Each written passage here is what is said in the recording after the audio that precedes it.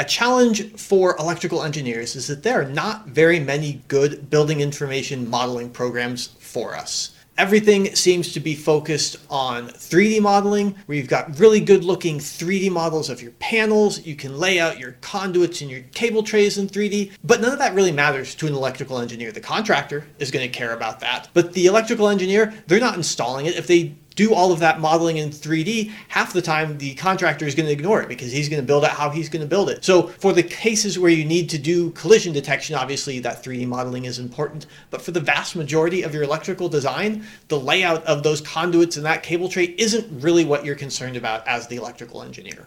None of the BIM software is addressing the problems we actually have, which are related to single line diagrams and calculations, all the stuff that actually has no relationship to the 3D model, but has everything to do with the electrical calculations that we're doing. That said, you're going to be asked to participate in BIM when you're doing your design of your electrical systems. I want to help you evaluate the tools that you're looking at to see whether there's something that you can use or not to help your design process. Recently, I was reading an article that was a review of a product update for a BIM package. And so I was reading the introduction, and it said that it's a leading tool for architectural engineering and infrastructure. And I thought, oh, engineering, that's related to electrical engineering. This might be something that's interesting. Let's see what they have in it. So I scroll down to the engineering section, and it says that AEC firms can move seamlessly from design and construction modeling to planning. All right, that's a little bit vague, but it might have something related to what we're doing. I scrolled down in the article and started reading the section related to engineering, and it's talking about structural engineering, and it's talking about precast concrete. And I scroll down and there's more talking about precast.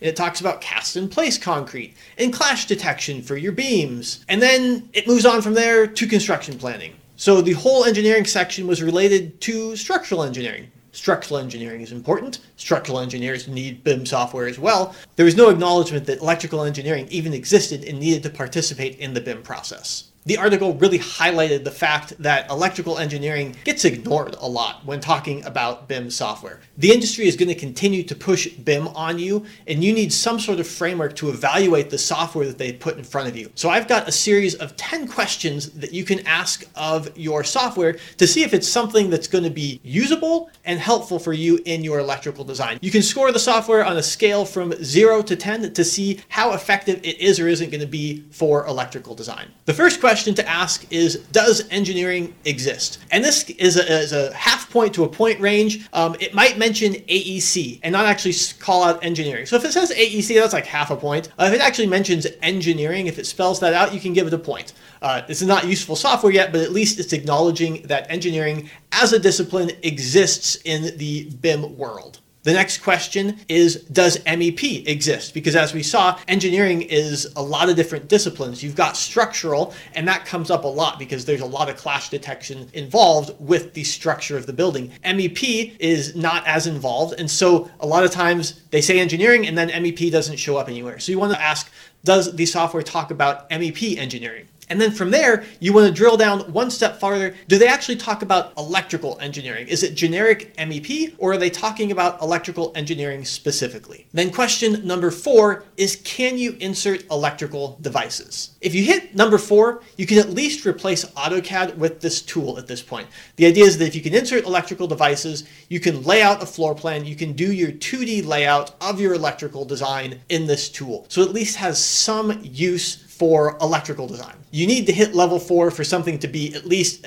like baseline usable. So this is just the first step to having something that's usable for electrical design. The next question is, can you create a panel schedule? Here you're going from just the 2D layout, the floor plans, to actually circuiting devices and then doing some sort of electrical design with them. If you can actually connect pieces together and then generate that panel schedule listing the devices that are on a circuit, this is where you start to replace Excel a little bit. And you actually have a piece of software that's going to be a little bit more useful than what you had just in AutoCAD where you were drafting. You're getting into some of your design processes here if you can do a panel schedule in the software. The next two I've put together. It's whether you can do a voltage drop calculation and whether you can do panel load calculation. So this would be a score of a 6 or a 7. 6 if it can do one of them, 7 if it can do both. I put them together because some packages can do one or the other. So you kind of get to a 6 if you can hit one. If you can hit both, then that's going to be a level 7 on this scale. Voltage drop is kind of the first obvious calculation to do. You have your devices laid out. You hopefully have some wire sizes. You can start to pull those lengths from the model. So you can actually do a voltage drop calculation in a BIM package a little bit easier than you can by hand. So voltage drop is one place where it's really easy for BIM to add value to your electrical design. And then on the panel load calculations, that's where we're looking at the feeder and service load calculations, where you're not just putting your loads on your panels, but then you're actually doing the demand factors to figure out what the load on that panel is going to be. From there, the next thing to look for is fault analysis. Can you do a short circuit calculation? It's actually not that hard to go from voltage drop to fault analysis. It's using the same basic model. You've got your wire lengths and you've got your wire sizes. Fault involves motor contributions, so that gets a little bit tricky, but it's just a little bit of additional math and you should have those motors laid out. So it should be relatively straightforward for a BIM package to go from being able to do voltage drop calculations to fault analysis. Turns out it's actually fairly difficult for the software developers to do this. So to get to a level 8, not a whole lot of programs actually hit this. But that's where you start to get into some interesting electrical design where you're not just doing the most basic calculations. This is where you're layering on additional calculations to make the BIM package be more useful for more purposes in your electrical design. And after fault analysis, the next thing you want to look for is whether you can do a single line diagram, because you have your 2D layout. So you've got all your devices on your plan.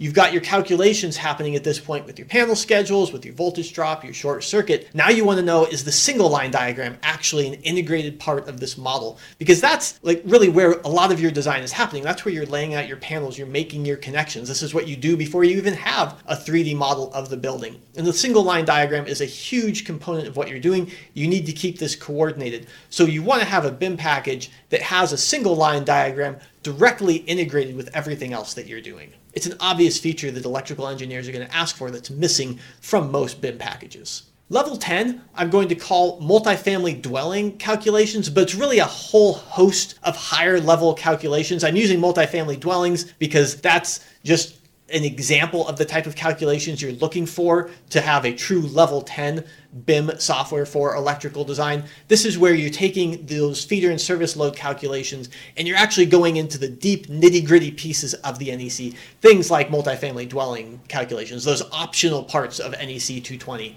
You might not care about multifamily dwelling calculations, but if you have a BIM package that includes them, that indicates a depth of calculation to the software that's going to handle most of what you're going to need for your design purposes. So once you get to the point where you're including multifamily dwellings as a calculation, you've just got so much depth and richness to the design model at that point that whatever projects you're working on, you're going to have most of your design features included in it.